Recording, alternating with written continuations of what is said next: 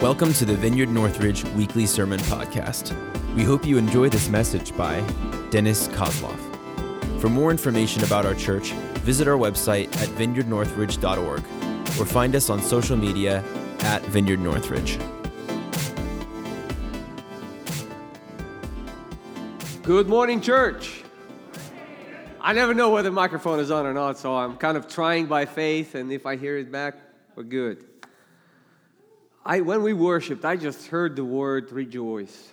Rejoice. I mean, 2020 is nothing compared to the power of the resurrection that lives inside of you. Just think about it today, okay? All right.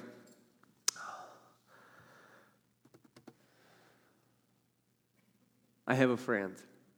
He collects firearms, military firearms. Lots of them. Lots of them. I don't know how to emphasize it good enough. I don't know how it started, but by the time I met him, this collection actually became a private museum. So he had a special building built for that. He has units from all military conflicts that the United States of America has been involved in. From colonial times, he actually has like bows and arrows and stuff like that, and black powder guns, rifles, and through the modern ones. It's amazing. It's crazy. It's amazing. He's a collector. He has all these licenses and whatever. I don't know those things. He also has a car. He has a big garage, like a big hangar, and he has this beautiful car. He inherited it from his dad. It's an old Caddy from 70s. You remember cars in 70s?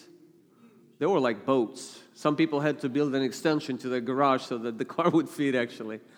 And I saw an ancient Parktronic. It's a little string with a tennis ball to make sure you park, right? Yeah, I recently saw it in the movie. I actually haven't seen those. So he had this car, too. And it's a Cadillac, like Elvis style, not pink, like beautiful colors, in immaculate condition, perfect, clean, almost 0 miles on it. And this week, as I was getting ready for this message, I remembered him and his collection and this caddy, and it got me thinking that those guns, that Cadillac, and majority of American Christians have something in common. That is the loss of a vital function on this earth. Those guns were built and designed with one purpose only, to shoot. And somehow they ended up in this collection and they stopped being what they were built for. I mean, they're a nice collection. Every once in a while they're taken probably for a shoot. This caddy, this guy doesn't know what to do with this, and it's in perfect condition, but he doesn't have a need for that. This car has been built to drive, to transport people from point A to point B, and it's just there covered with tarp, and he doesn't know what to do with this. And that's what many of us are. And some of you start cringing because you heard a lot of messages like that with a lot of shaming you into action and playing a guilt card. You won't get this from me. This is not the church. If you want guilt and shame and condemnation, don't come to this church. We don't preach that stuff here. You have plenty of places around here to go that. Yeah, so don't. But I want to address that because it's a problem, and I want to address it So Neil last week, Neil gave this message on biblical giving. Who were here last week? He did such a fabulous job. It was not a shred of condemnation, but an invitation and encouragement to step out in faith into this realm where you can experience God as your provider for your physical needs, for your finances. Was that cool? So my attempt today is the same way. I want to invite you, encourage you to look at yourself honestly and say, if I'm like that gun that was built to shoot but I don't shoot, I want to try to shoot. I want to try to drive. Lord, I trust you, and I trust Dennis that you're inviting me to step out by faith. So that's what I want to address today. So please, there's going to be no condemnation, but an invitation. the loss of vital function. Many of us are like those firearms, like that car. We live day in and day out without really fulfilling our main function God has designed us to fulfill. Listen to me, in this place, in this time. I'm not talking about, I'm going to give you a big disclaimer before I even proceed with this. If you have received Jesus, you made God happy. You made God happy. So I want it to be engraved on your mind, brain, heart, spirit, that you cannot make God unhappy. Because Jesus made him happy, and Jesus brought you into the family. That's what he wanted. That's his heart's desire, his longing, his good pleasure. God doesn't want things. He wants children. He wants family. Listen to this verse. This verse in Hebrews chapter 2. It's kind of complicated, but I will single out two phrases from there that help you to understand what is God about. He's a creator. He's a judge. He's this. He's that. But what is he really about? What is his heart about? What makes him go? What makes him tick? Is that the expression? Like, what really gets him excited? Listen to that. In bringing many sons and daughters, that's Hebrews 2, verse 10 and 11. In bringing many sons and daughters to glory, it was fitting that God, from whom all and through whom everything exists, should make the pioneer of their salvation perfect through what he suffered. I know it's kind of bulky and complicated. Both one who makes people holy, that's you, and those who are made holy are of the same family. So Jesus is not ashamed to call them brothers and sisters. So there's a phrase here. It says, for whom, through whom, and for whom everything exists. So he got it all. He doesn't need anything. He runs the place. He created it. You take a biggest microscope and go to micro level, there are bacteria and atoms and whatever. It's all, he's running it. You come to our level, he's running it. I mean, you can't understand it sometimes. You can see he's running it. You go to like universes and galaxies level, he is running it. But he's not excited about it. It's just a stage that he made for you to be here and for you to be brought out of just a thing that is created to become his child. Did you hear what I just said? Okay, thank you. Neil did. I don't know about the rest of you. Thank you. Well, anyway, here's the disclaimer. Before I address this problem of losing your intrinsic function in this place, in this time, I want to know that if you never function, God is not going to be unhappy with you. Because he doesn't want what you do. He wants what you are. He wants you. And he gains you. And he gains you by his love. That was good for Derek. Good for me too. So you're the family of God. Oh, all right. So when I was preparing for this message, I remember this story that I heard, and I'm sorry, you have to forgive me. I'm not a sports guy. I don't follow sports, so I might make the details wrong. But I heard this story. There was a famous basketball coach here in the States, and he was interviewed, and he was like big shot basketball coach, so everybody knows him. But he had a son. One of his sons had a Down syndrome or something like that. He was mentally challenged. So the correspondent, or this guy who was interviewing him, he briefly asked about his son. And the guy said, "Oh, I love my son." And, the guy who was interviewing him, he said, "Well, I understand it's like a personal tragedy, and you're holding up good." And all of a sudden, this guy, like, his eyes lit up. He said, "No, you don't get it." And he started talking about his son. And it was way more passionate, way more enthusiastic about his basketball career. That was a great success. I want you to know that God feels way more than that about you. Even if you never function properly on this earth, he's excited about you as his child. If you get that, you're secure in this life. You have an anchor. You have a foundation. Nobody can shake you. No Nobody can sway you and manipulate you into anything. So please, if you don't hear this message often enough, come to this church on a regular basis, because that's what we preach here. That's what we are about here, all right?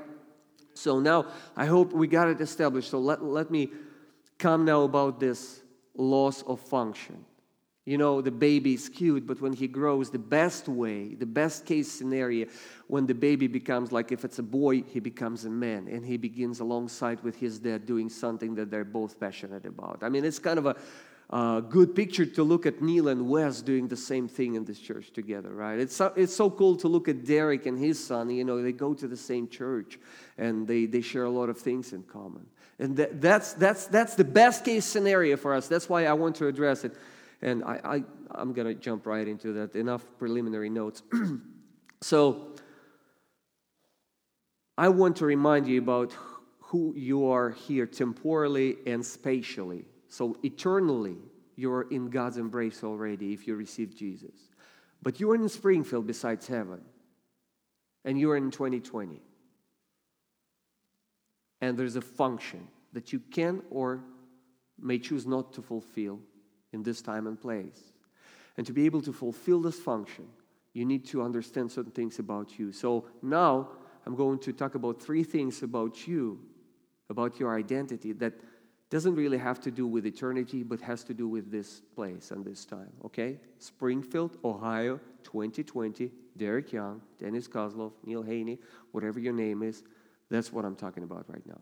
So the first one, I want to remind you that you're not just you are a member of Christ.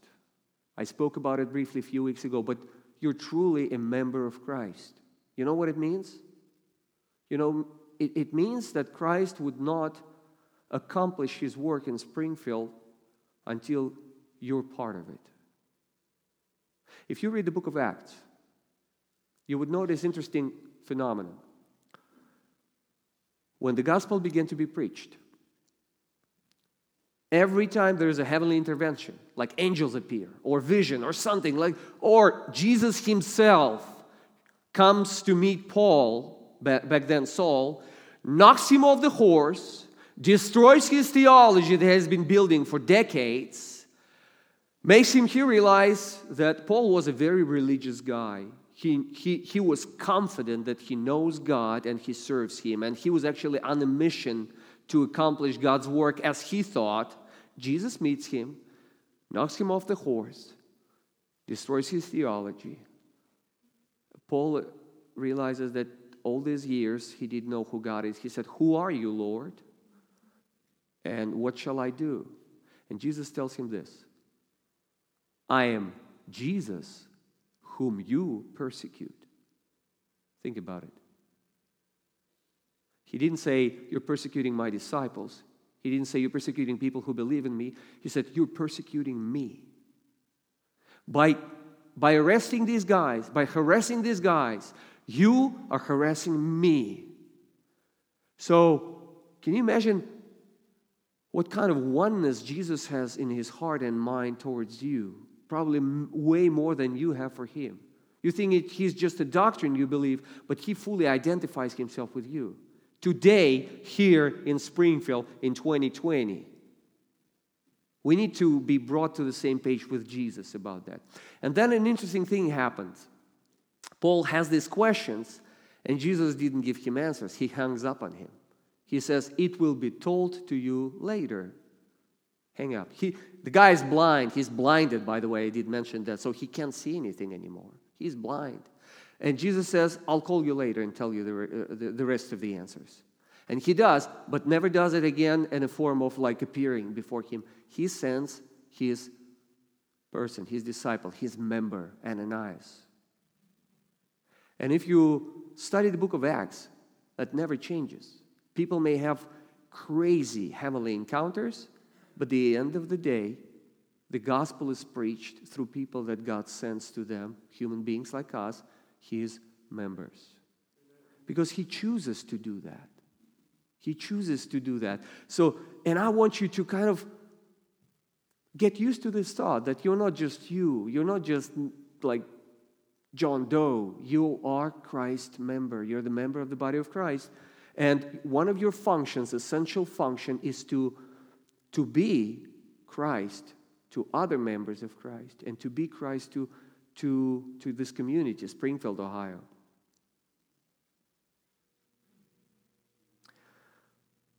Important, very important note here. You are co-worker with God. You don't work for God. You co-work with Him. He does the work. You co-work with Him. You know how the Spirit of God does inner work in people's hearts today in Springfield.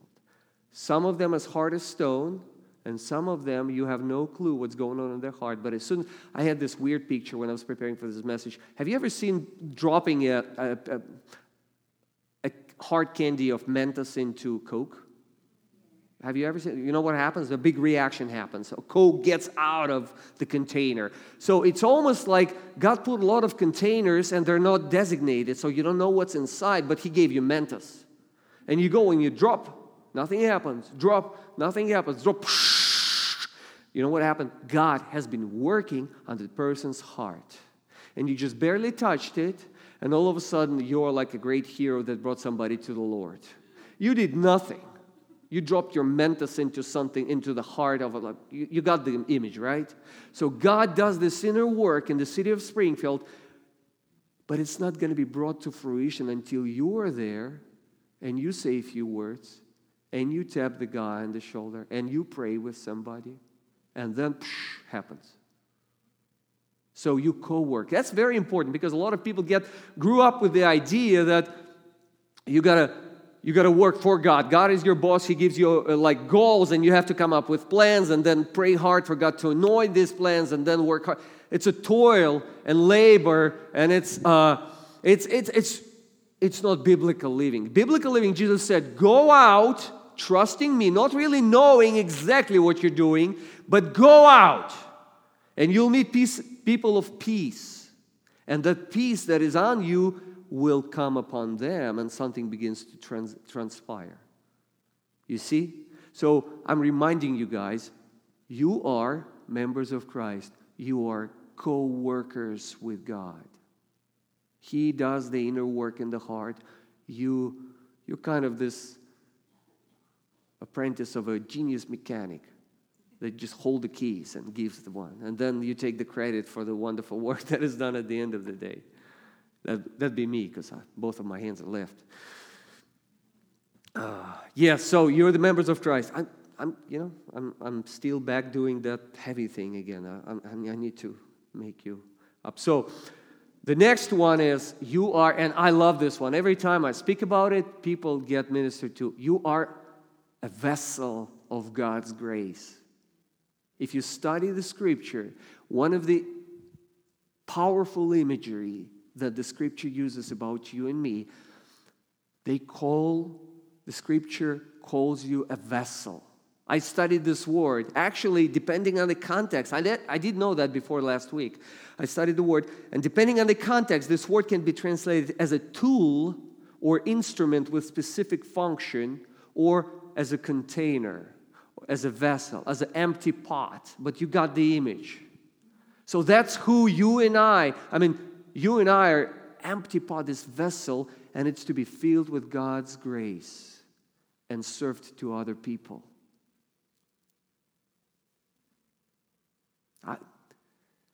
And it says that our responsibility is to get filled on the regular basis.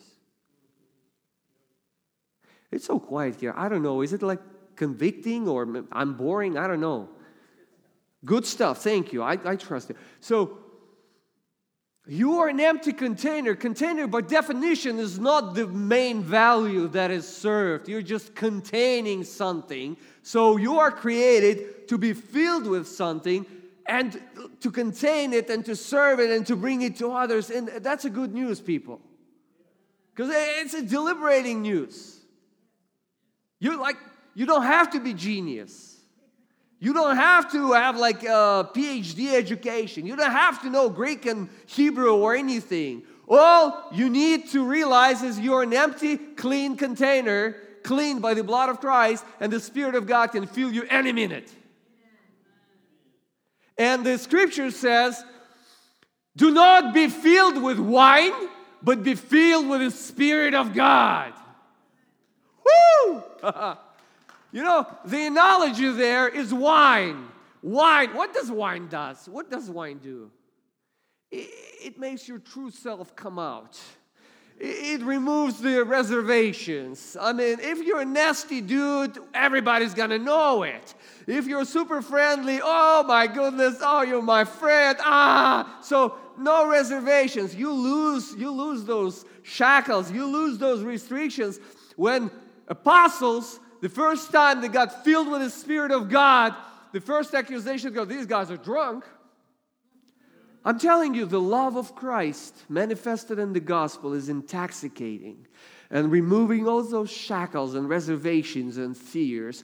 And you become as bold as the lion. You become drunk on His love. But it's not just for you to feel goosebumps. It's for you to impact others. It's not just for you to feel great. It's great to feel great in 2020 when everybody's anxious. So when you get filled with the Spirit, you don't care that it's 2020.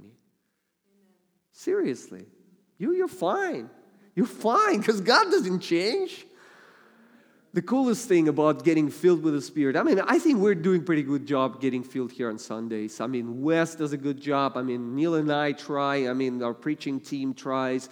And, every once in a while, you have an amazing experience here in this sanctuary. Wouldn't you agree? I want you to do the same thing in between. You can get filled with the Spirit. There are multiple ways to get filled in the Spirit. You can learn ways to get filled with the Spirit within a matter of minutes. You can feel miserable and depressed. And you can start meditating on certain things and saying certain things with your own mouth. And before you know it, in like 20 minutes, you are in heaven. And you can go and affect anybody. And anybody that goes and looks at you like, that's 2020, you forgot. No, I didn't. I feel great. Because the secret is the source is not outside of you. The source is inside of you.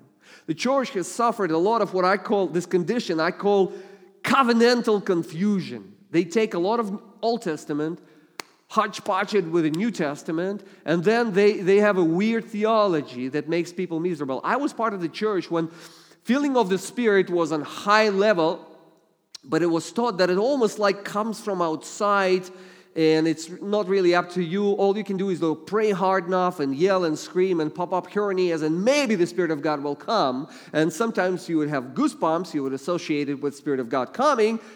But let me tell you something.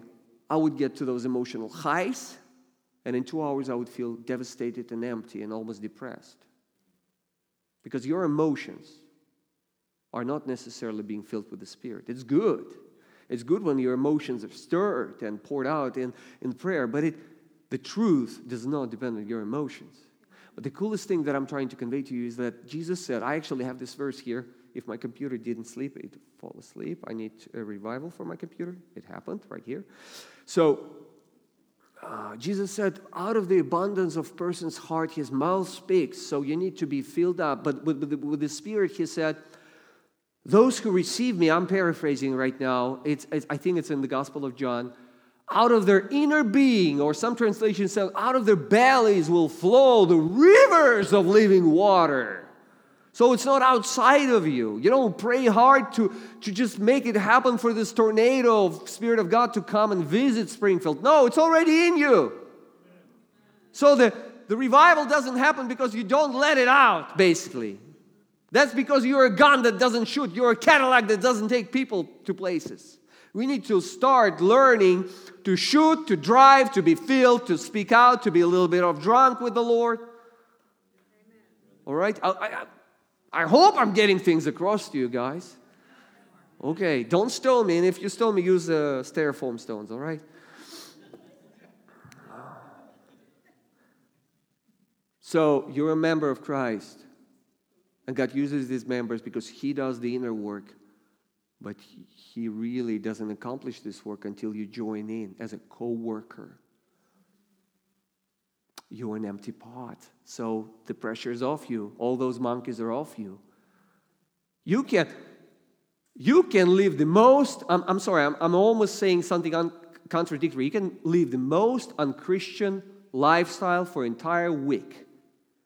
And as soon as you touch someone whose God has been working on, the grace of God will be poured out through you into this guy. Because it's not about you, dude. It's not about you.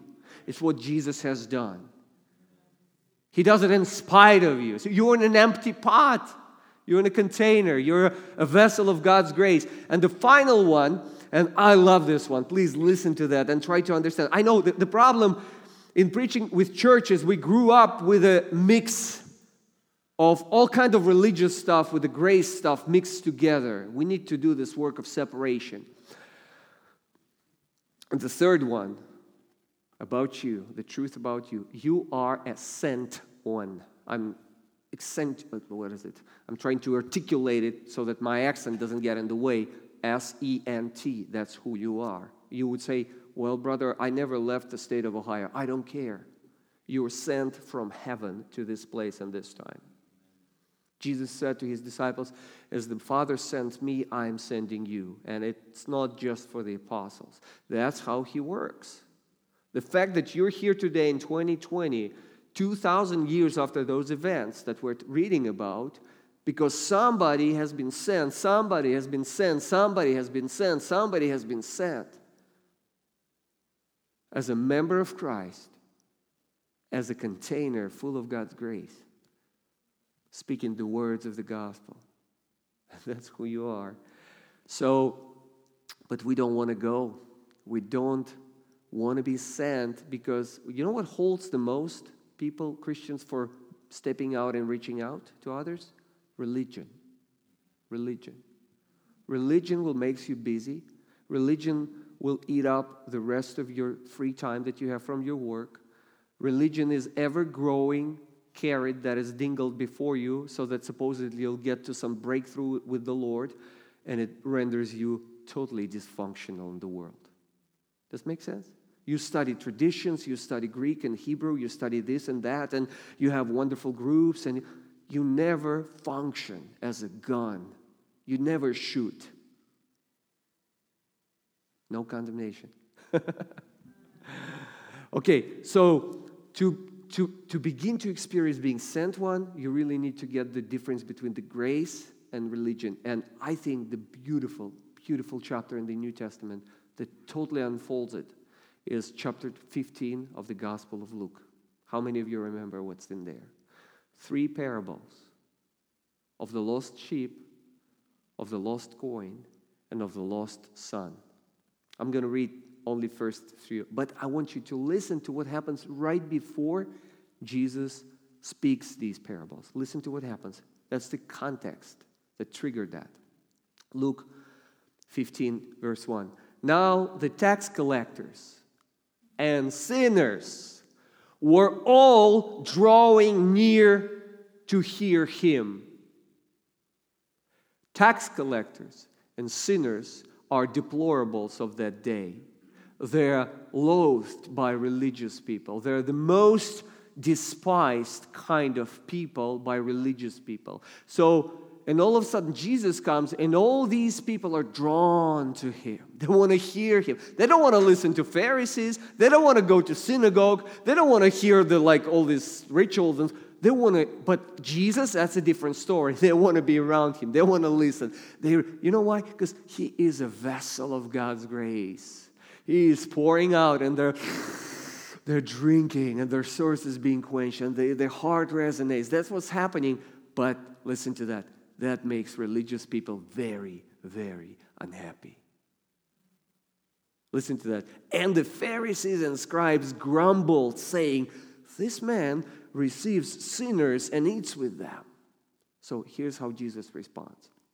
So he told them this parable as a response to the situation. What man of you, having 100 sheep, if he has lost one of them, does not leave the 99 in the open country and go after the one that is lost until he finds it? And when he has found it, he lays it on his shoulders, rejoicing. And when he comes home, he calls together his friends and his neighbors, saying to them, Rejoice with me, for I have found my sheep that was lost. Just so, I tell you, there will be more joy in heaven over one sinner who repents than over 99 righteous persons who need no repentance in their mind. And then he comes to another one. He says, "Oh, what woman having 10 silver coins, if she loses one coin, does not light up a lamp, sweep the house, and seek diligently until she finds it? And when she has found it, she calls together her friends and neighbors, saying, 'Rejoice with me, for I have found the coin that I had lost.' Just so, I tell you, there is joy before the angels of God over one sinner who repents." That's revival. That's revival. That's revival. That's joy unspeakable and full of glory, and religion deprives you of that, because religion splits the world into clean, unclean, righteous and righteous, right and wrong, good and bad. But the gospel speaks not of that. The gospel speaks of loss, of something very valuable. The gospel speaks of value. Value. I don't care what kind of horrible person you can meet today. If he's still alive, there's some intrinsic value in this person. And the gospel helps you to see that. So the gospel and religion will never mix well. Will never. You will have to choose. So Neil and I, we really try to get rid of religion as much as possible, and to establish the gospel-shaped lifestyle, biblical living, being a member of Christ for real, being an empty pot that gets filled on the regular basis, knowing that the source of that infilling is inside, so you don't have to look for it. You have received it. It's in you. The revival is just when sleepy Christians wake up, when nominal Christians become real Christians, and when anti-Christian people turn to God radically, because the Spirit of God begins to operate through you, out of you, because God wants you to co-work with Him. But it happens when you see the value out there, you see value in people, and you step out in faith to reach them out. And that's basically, in a very simplified version of what Christian living today. Did I get the point across? I hope so. I hope I gave you food for thought. And now we're going to transition into a time of ministry. And I want you to, if any of that resonated in you, and again, there are 3 categories of people right here. And only you know what category you belong to. One category, you have never experienced that. You've never experienced being a member of Christ, being used to co-work with God. You've never experienced being filled and outpouring and even drunk in the Spirit, so to speak. Or you've never experienced being sent. You knew that you happened to be sent to certain people. That's one category of people. Another category is that you experience that a few times in life, but it's not your lifestyle. And that's me, by the way. I'll be honest. I'm not a theory guy. I know what I'm talking about. I've been used by God many times in life, but not 365 times a year even.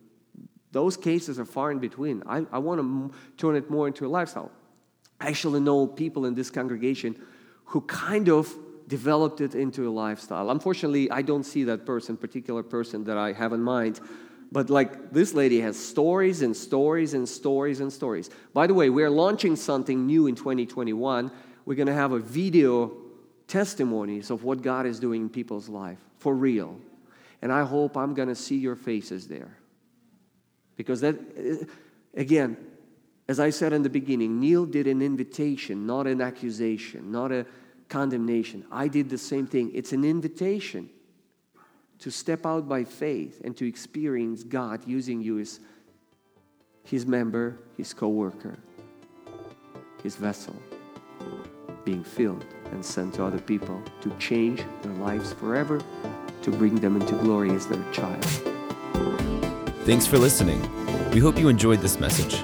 For more information about our church, visit vineyardnorthridge.org or find us on social media @VineyardNorthridge.